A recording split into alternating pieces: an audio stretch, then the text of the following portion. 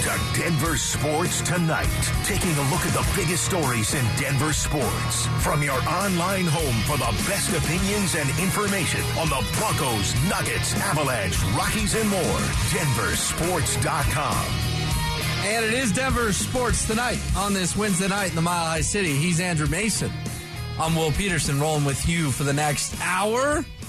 Mace, good to hear you. Well, I haven't heard your voice yet, but it's going to be good to hear your voice. How you doing, my man? Doing all right. How you doing, Will?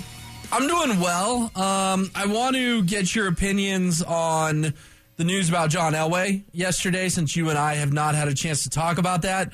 But I also want to do a bounce around Denver sports, Mace, because we've got a lot going on.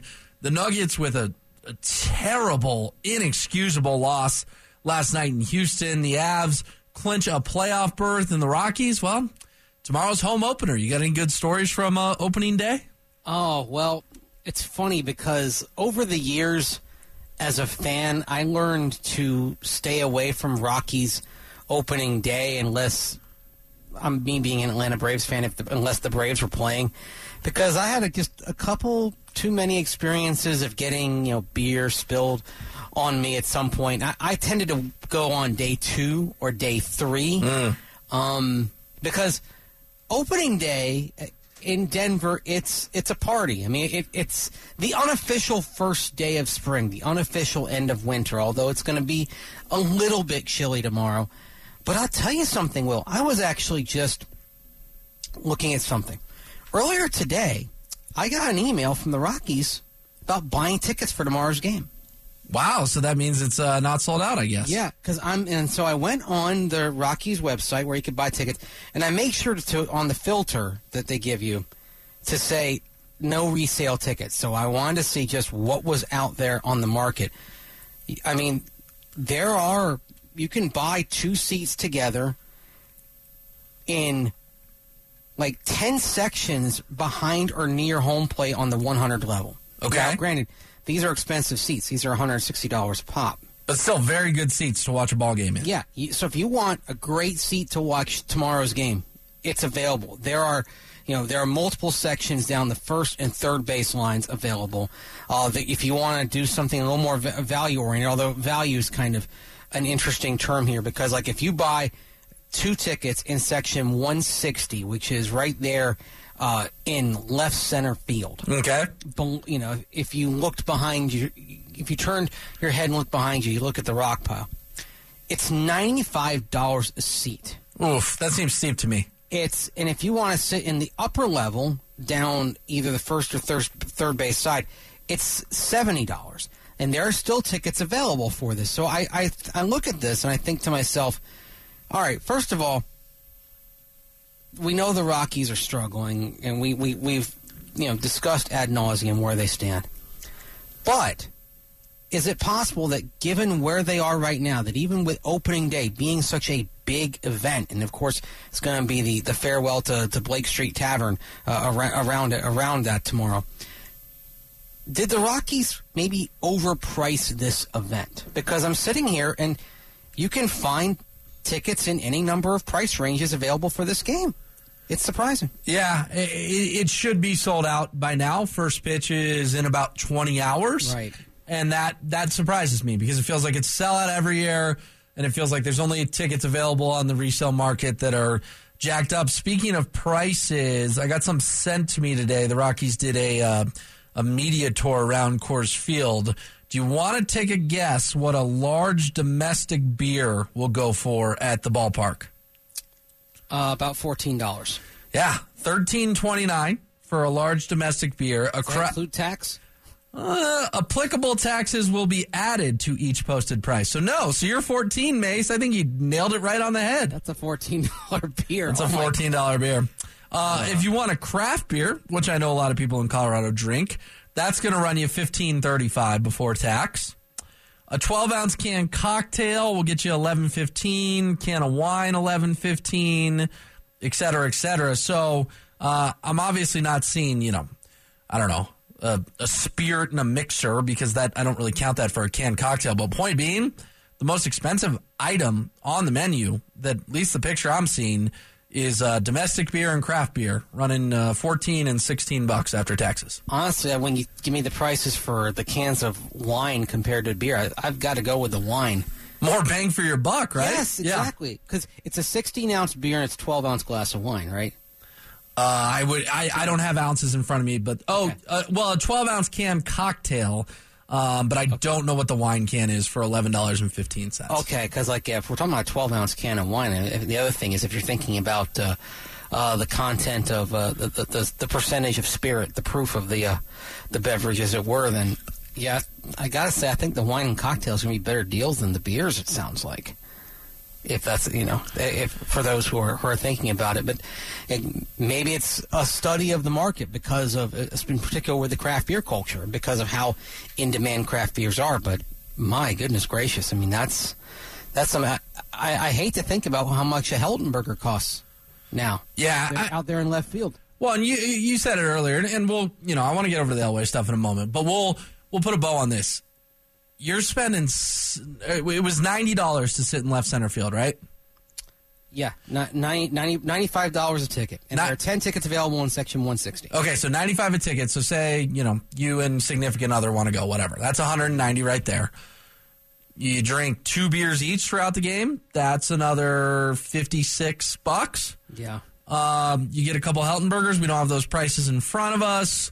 Probably $15 a pop-ish. Fries, another $5. Let's call it, $40.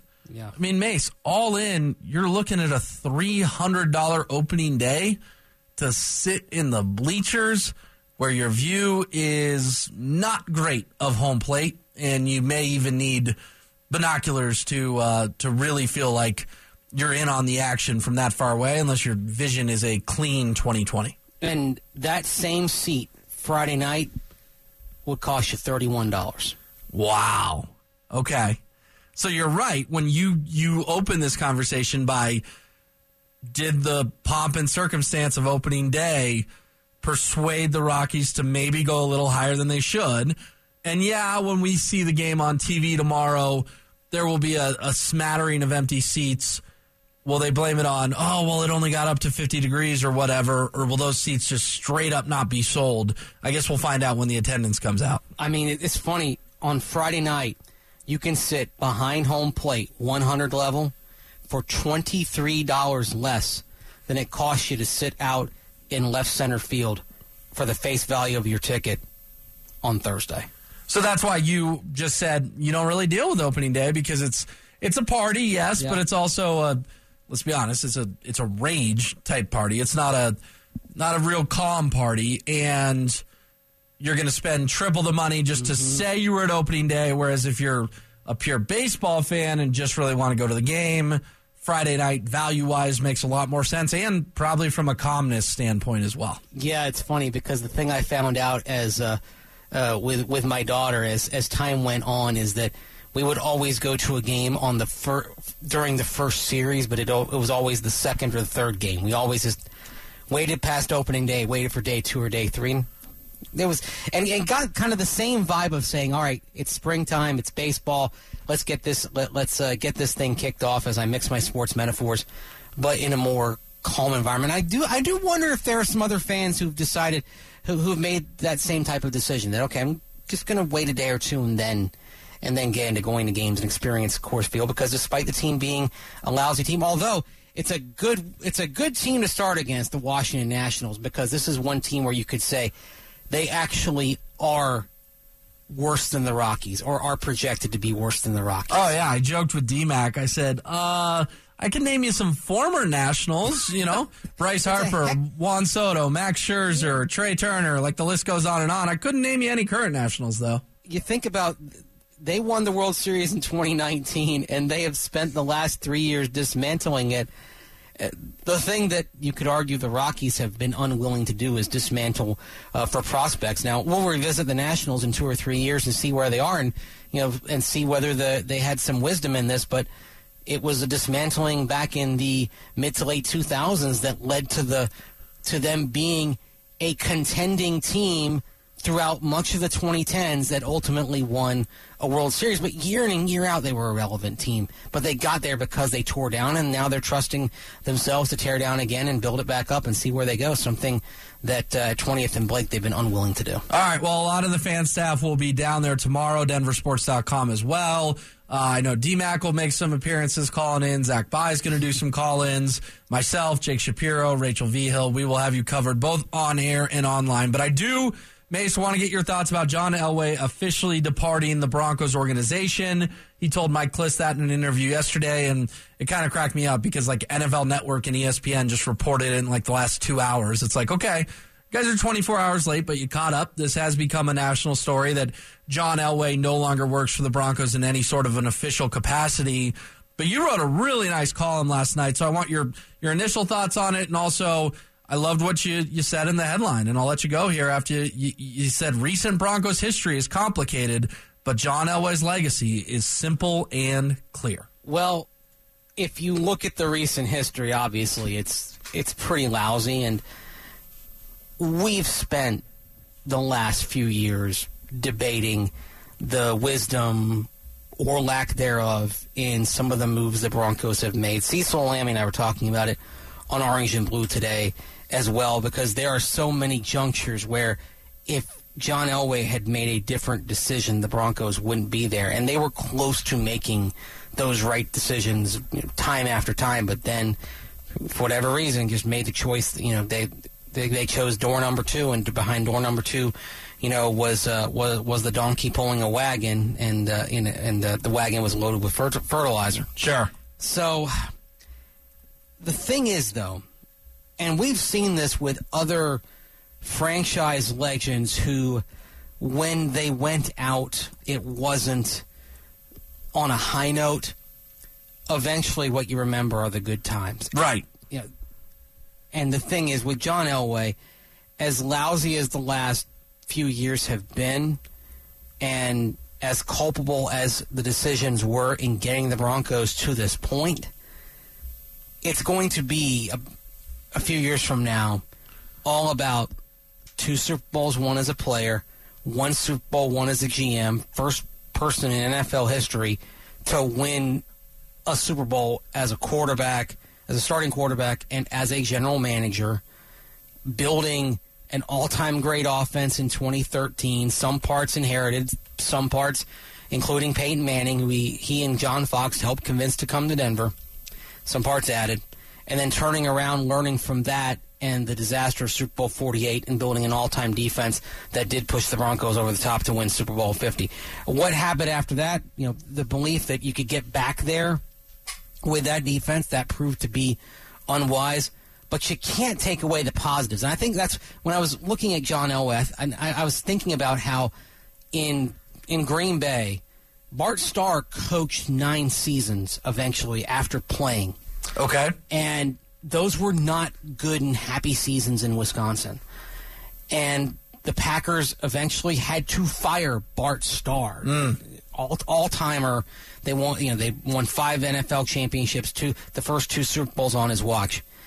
It didn't take many years after that until when Bart Starr was welcomed back for old-timers days and all that he was warmly greeted, even though in those last few years as Packers head coach, a lot of people didn't have warm and fuzzy feelings about him because his team was struggling. Ultimately, you'll remember the good times more than the bad times, and it's going to be about what the positives and all the wonderful things that happen with John Elway as a part of the Broncos. Look, they've been to 8 Super Bowls. John Elway's been a part of 7 of them. The 12 years between being a player and being an executive when he wasn't part of the Broncos, I mean, diehard fans can tell you what happened in those years. Having covered the team for most of those, I can tell you what happened.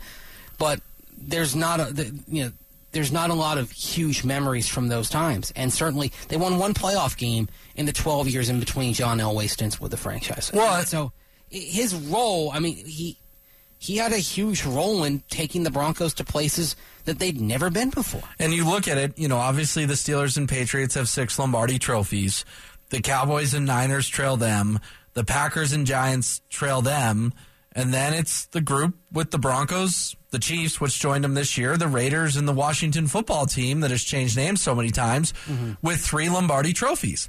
And the Denver Broncos, quite frankly, Mace, would probably have 0 Lombardi trophies or maybe a maximum 1 if they had never traded for John Elway or if John Elway had never come back and helped recruit Peyton Manning, as you outlined, and assembled one of the greatest defenses we've ever seen in the history of the league after getting his butt kicked in a Super Bowl 43-8 by the Seahawks and totally transforming a roster and a franchise mentality in 24 months from Super Bowl 48, to Super Bowl 50.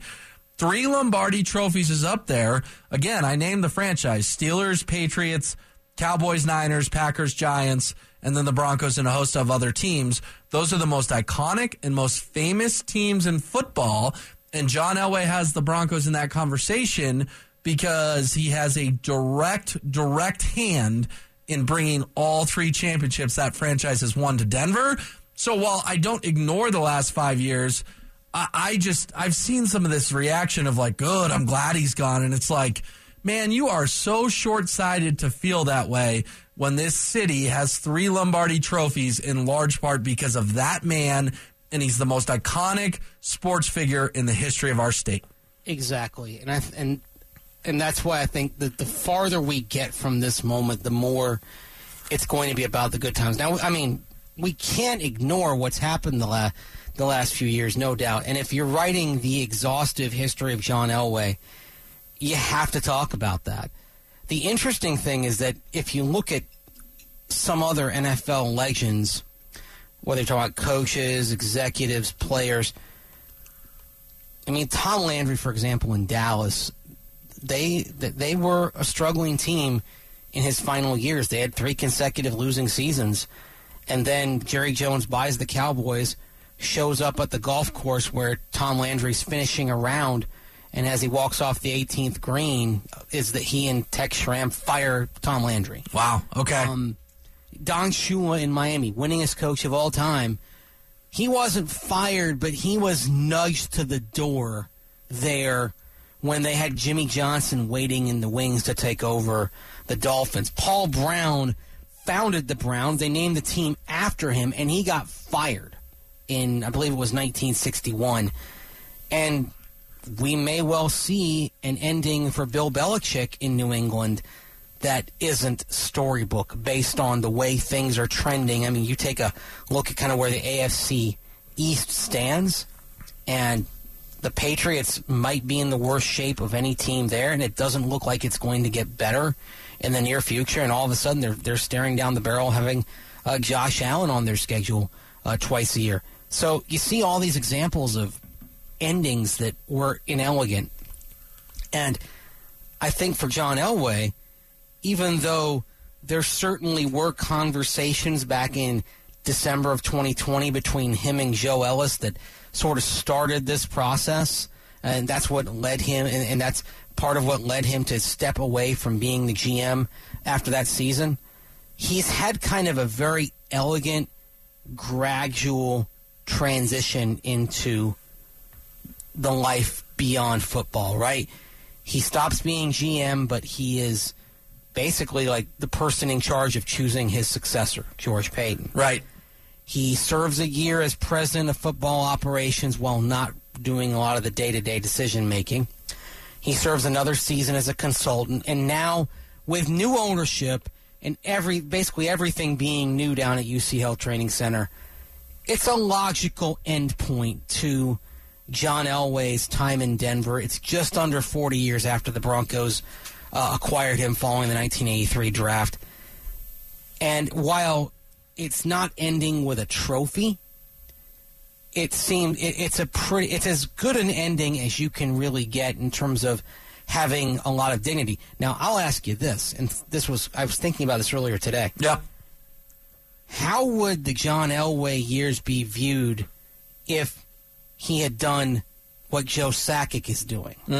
And Joe Sakic basically handing the baton and stepping back into more of an overseer, less involved in the day-to-day nuts and bolts of the decision-making after the Avs won that Stanley Cup last year.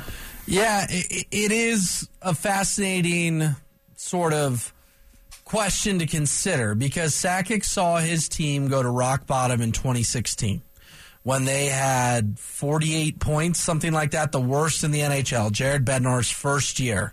Mm-hmm. And while people weren't necessarily down on Joe, it's not like the Avs had made any sort of significant run before that. I mean, I think they had made the playoffs once or twice in the Nathan MacKinnon era, and they played the Wild in an epic first-round series that they ultimately lost in 7 games. And other than that, it wasn't like Joe had really done anything as an exec other than secure the Avs a lot of high draft picks, which he used really well, right?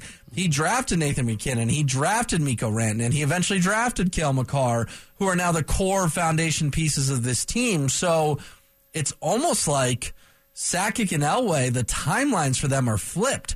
John came out of the gate so hot and won 5 AFC West titles and went to 2 Super Bowls and won a Super Bowl, whereas Joe took over a team that was a once proud franchise that had fallen to rock bottom and built it back up from literally the worst team in the NHL to a contender year in and year out that finally broke through last year. Mm-hmm. Which timeline would you rather have? Well, in this moment, I'd much rather have Joe's, right? John was the toast of the town for years and years, but we all know the line in the sand, Mace. They fell off a cliff after Super Bowl 50. They had no chance of going back-to-back, whereas Joe's in a position to not just win 1 championship as an exec, he might win 2, he might win 3. So that's why I'd say Joe, honestly, but over John. Yeah, and I think you can't really argue otherwise, and I think Sakic kind of understood the timing. I think it was interesting because John Elway was determined to get the Broncos back. Nobody wanted this to be a one and done thing. I mean, the whole he kept talking about winning from now on. But the mistake that was made was in thinking that defense focused formula could be replicated for multiple titles, when the thing that we have seen in NFL history is that when you've had the great defense without a great quarterback, those teams have usually been one-shot winners, right? Okay. The 85 Bears. Yep. The all-time defense is the 85 Bears, you can argue. But they had Jim McMahon at quarterback, fine, but he couldn't stay healthy. They only won it once.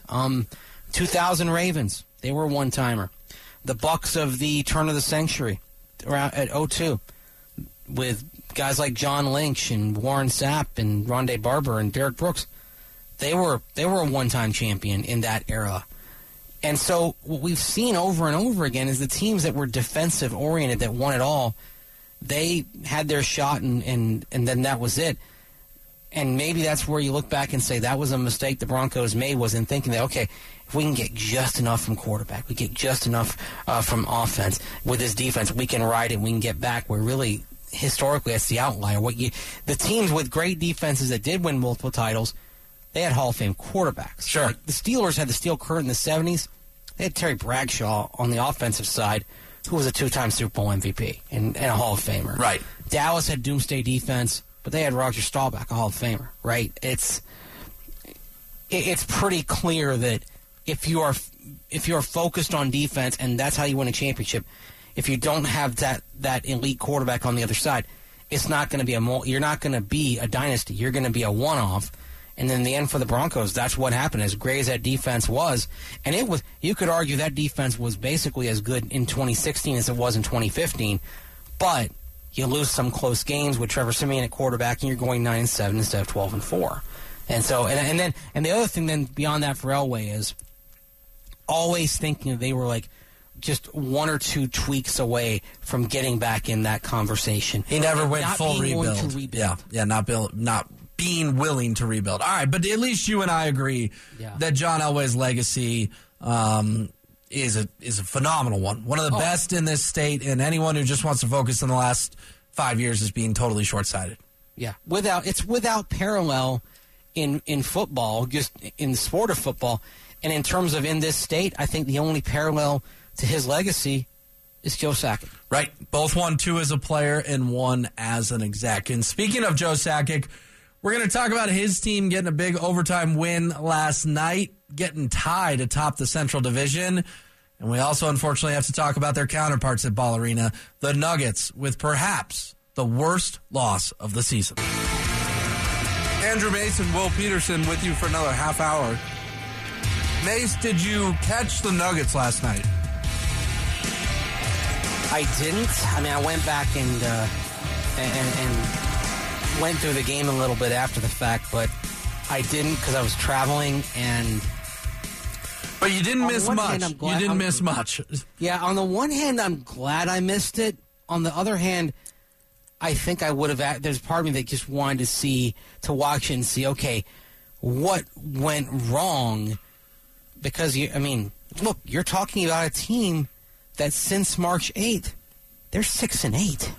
Oh, you talk about entering the playoffs with a lack of momentum. I do want to talk about the broad of this team and could they lose an 8-1 series. I told the guys on the drive that I think they could go full mid-90s Nuggets against the Sonics when they were on the right end of that. The Nuggets could be on the wrong end of it.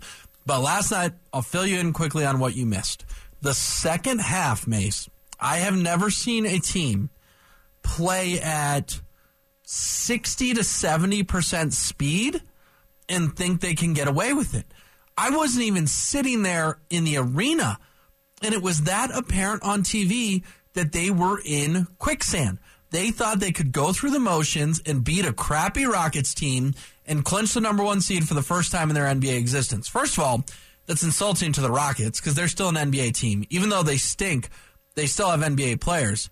Second of all, that is such an arrogance that is unacceptable from a Nuggets team that has never won squat in their existence to think we can go 60% speed, throw the basketball behind our back, and turn it over seemingly every other possession just because we're more talented than these guys on paper. It was embarrassing for the players. It was embarrassing for the coaching staff. And I was sitting on my couch as a Nuggets fan going, why did I let this team suck me into thinking they're going to win a championship when I now believe they are more likely to flame out, if not the first round, 100% the second round. And now you have Michael Malone taking an interesting motivational tactic because he said the S word. Soft. Right. That word is has much more heft than the other S word that you can't say on. Well, he used that one in the post-game presser too. He used both. Soft. But soft is the one that, boy, I mean, this has got the potential to do 2 different things. It can either light a fire under this team, or it can drive a wedge between the coaching staff and the players. And if it drives that wedge, are you on my line of thinking? We'll have to see who the matchup is because the NBA play-in tournament's a whole different beast. Who the 8 seed is could ultimately be anyone from the 7 seed to the 10 seed. It really is the seed where you could play any of the 4 in the first round, depending on how that 3-game play-in tournament falls. But are you agreeing or do you disagree with my line of thinking? There are certain matchups. You know, I'm looking at the Lakers or I'm looking at the Warriors or the Clippers if they fall back into that play-in tournament, that the Nuggets will get upset 8-1 if they don't get their act together and don't get their act together fast. Oh, yeah, no doubt. Now, if they're the one, and look, they're going to finish. They will finish this off. I don't think they're going to lose the next 3. So they're going to finish this off. They're going to be the number 1 seed, and so that would take them out of playing the 7 at least. Correct, but the play-in tournament, if the 7 loses to the 8, then they have to go play the 9 versus 10 for the 8. Mm-hmm. So it takes you out of whoever wins the first play-in game, but say the Warriors fall to that and somehow lose the 7-8 game. All of a sudden, they could now be the 8 as well. Right, and the thing is with the Lakers, while I don't think the Lakers have enough depth-wise to withstand a 7-game series, you are when you bring the LeBron factor in, that is the element of chance that you'd rather not bring into the equation. Correct. Somebody who, with all respect to everybody who's going to wear a Nuggets jersey, somebody who knows better about how to turn it up in that environment and dig deep for something that we, except for the bubble, haven't seen from this Nuggets team in this generation. Well, and who is getting the calls in that series, right? Well, the Lakers have not only the biggest free throw discrepancy in the NBA, they've got the biggest by, I think, over 200 free throws. Exactly. They're lapping the field. It's one of those things, Mace, where the conspiracy theorists in the NBA can sort of have their theories validated because of that free throw discrepancy you just brought up. And if we're watching Nuggets-Lakers and it's the fourth quarter of Game 7 and LeBron and Anthony Davis are getting every whistle, there is some evidence to throw behind that theory. Yeah. Now, the funny thing is, the thought may go through people's mind, boy, you hope that it's not Scott Foster with a whistle. LeBron James doesn't like Scott Foster either. Yep. I mean, that's just one where it could be completely random. However, when you see a pattern developing with the Lakers as it is, to that degree, that's the thing. It's not just that they have the greatest free throw discrepancy in the NBA. It is the degree of it.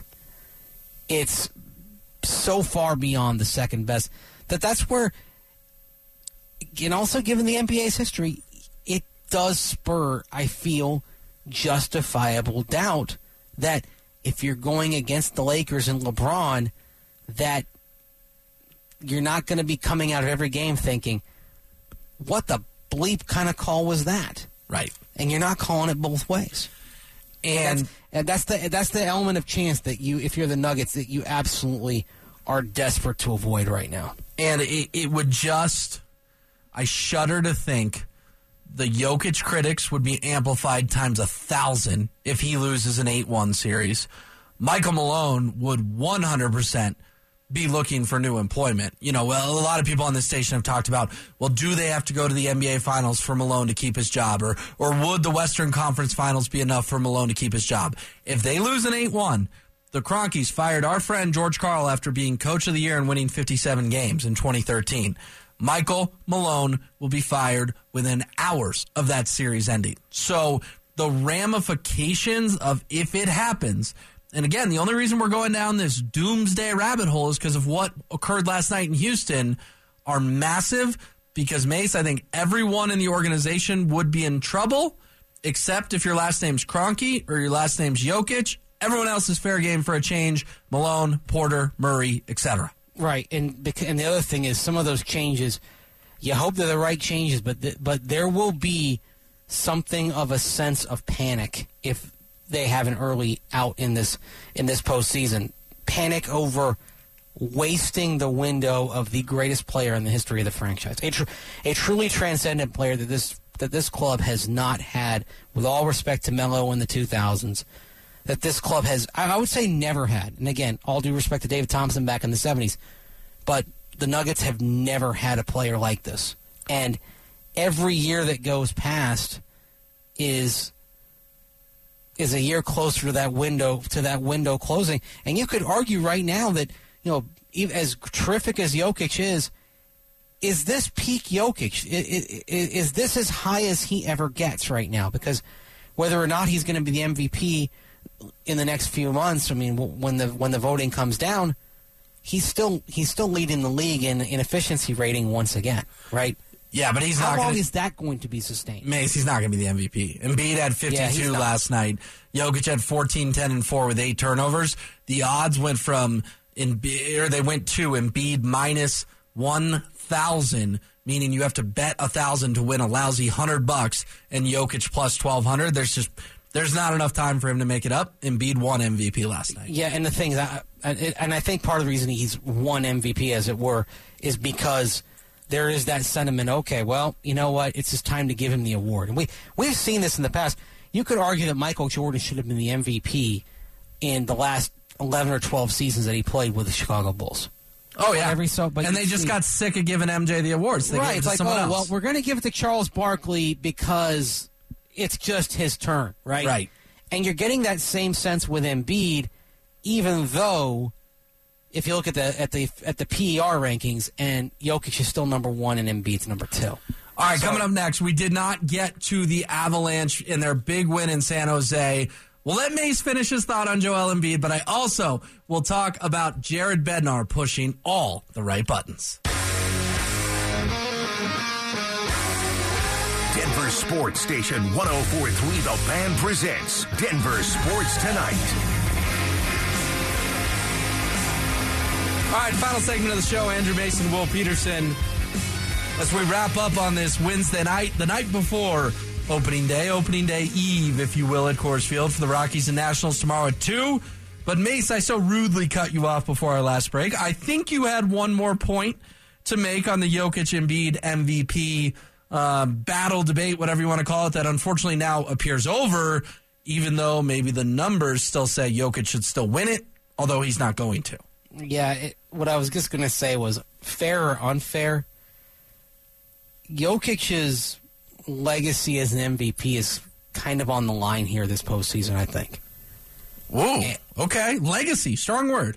Well, yeah, because what is the thing that, at least among critics, because the thing that you hear is, oh, well, I mean, it's he puts up stats, blah, blah, blah, but he hasn't he hasn't taken his team deep. And so it's one of those weird things where if the Nuggets have a deep run this year, Jokic may not be the MVP, but it might rationalize getting MVP votes and being the MVP in the future, because let's say the Nuggets go at least to the NBA Finals.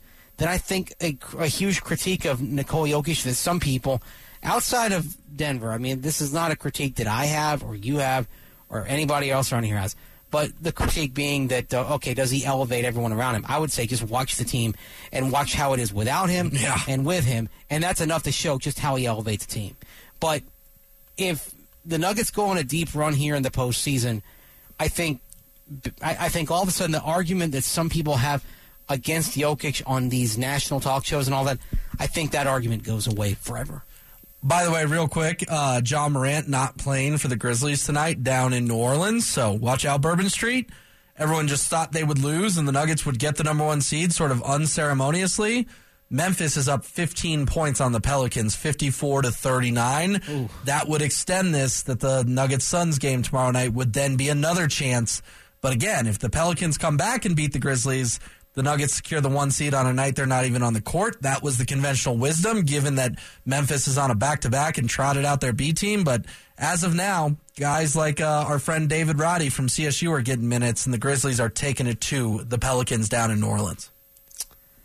Oh, all right. Well, I mean, maybe, it actually doesn't say much further for the Nuggets with what they did last night, when you're seeing the Grizzlies not play Morant and they're taking the hammer to a team that's right there in the play-in playoff conversation. Yeah, work to be done potentially. We'll keep an eye on it. Of course, keep you posted tomorrow. But I want to close the show on the Avs because they got a 4-3 win last night in San Jose in overtime. I stayed up late to watch it. I wrote about it on denversports.com as soon as it concluded. 8:30 starts on the West Coast are pretty brutal, but it was totally worth it, Andrew Mason, because although I was upset the Avalanche blew a 3-1 lead to a bad Sharks team, overtime was exciting, thrilling, enthralling, whatever word you want to use. It was chaos. Back and forth, 3-on-3, chaos. The Sharks tried to play the possession game for about a minute. That didn't really work, and then guys were tired, falling over. There was a 2-on-0 where Alexander Georgiev made an unbelievable save, and then San Jose had a bad turnover. Devontae's a perfect bank pass to Nathan McKinnon off the boards. He walks in untouched, easy shoot and score. Avs win 4-3. 2 things happened. They clinched a playoff berth, and they tied the Stars and the Wild atop the Central Division with a game in hand in the standings, so the Avs control their own destiny. Any thoughts on the game, but even bigger picture, how fitting is it that this Avs team has battled so many injuries, and with 10 days left in the season, they control their own fate to win the division, something none of us thought was possible 2-3 months ago. It's the further maturation of a championship team, and you say, can you go? Where do you go beyond just winning? we've seen the Tampa Bay Lightning, they went back-to-back, and then they went to the finals the year after that. You saw a team that won in the Lightning, once they kind of got that monkey off their back of, okay, they keep coming close and then fall short in the postseason, they attacked the following years with the steady confidence of a team that knows how to put themselves in a position to be playing the best hockey of the time of the year when it matters the most. And I see that same thing with the Avalanche right now. They've from their last 13 games, they've gotten 22 points. I know that losing 4-2 to the Stars, that's the frustrating thing, and I'm still concerned about if they have to go against the Stars in a 7-game series going against Marc-Andre Fleury. But you know what? Here they are sitting there right now. And correct me if I'm wrong, they have a game in hand. They do. They have one game in hand, so they control their own. Right. They control their own fate for this thing. They can make Minnesota and Dallas duke it out while they face likely the Seattle Kraken in round 1. To me, that would be the perfect way for this playoff bracket to break. Absolutely, this could not go any better. You're taking one of the Stars in the Wild out of the equation, and they may beat each other up. You may not even have to see the Flower in the second round if you can take care of business here the rest of the way. And you got another game against San Jose coming up here tomorrow night, and then you got some winnable games. The Nashville game at the end is interesting, but Nashville may well be eliminated by that point. Let's hope for that. I was thinking that too. It's like Nashville's kind of teetering on wild card relevancy, but for the Avs, it would be great if that game against the Predators means absolutely nothing to Nashville and they're ready to go play golf. I think it's lining up perfectly for them to claim the division, based on the 6-game run into the playoffs. And it does feel like, I know the East is strong, Mace, but it does feel like things are breaking right, especially if Landeskog, Lehkonen, Manson come back. The Avs could very well be playing for a cup again, while the Nuggets, unfortunately lose in one of the first 2 rounds. It could follow a very similar blueprint, to last year. And you might see those teams in the East beat each other up. Just look at the fact that you've got one division that's led by Boston, Toronto, and Tampa Bay. Right. So, let's say it's the Leafs. The Leafs might have to go through the Lightning and the Bruins just to get to the conference finals, where you might have to face Carolina or the Rangers. You're going to probably have a tenderized champion coming out of the East, and if the Avs can come out of the West, I think they're poised to get a second straight cup. All right, sounds good. Mace, great job as always. I appreciate it. For KJ, for Will, it's been Denver Sports Tonight on Denver Sports Station 104.3 The Fan.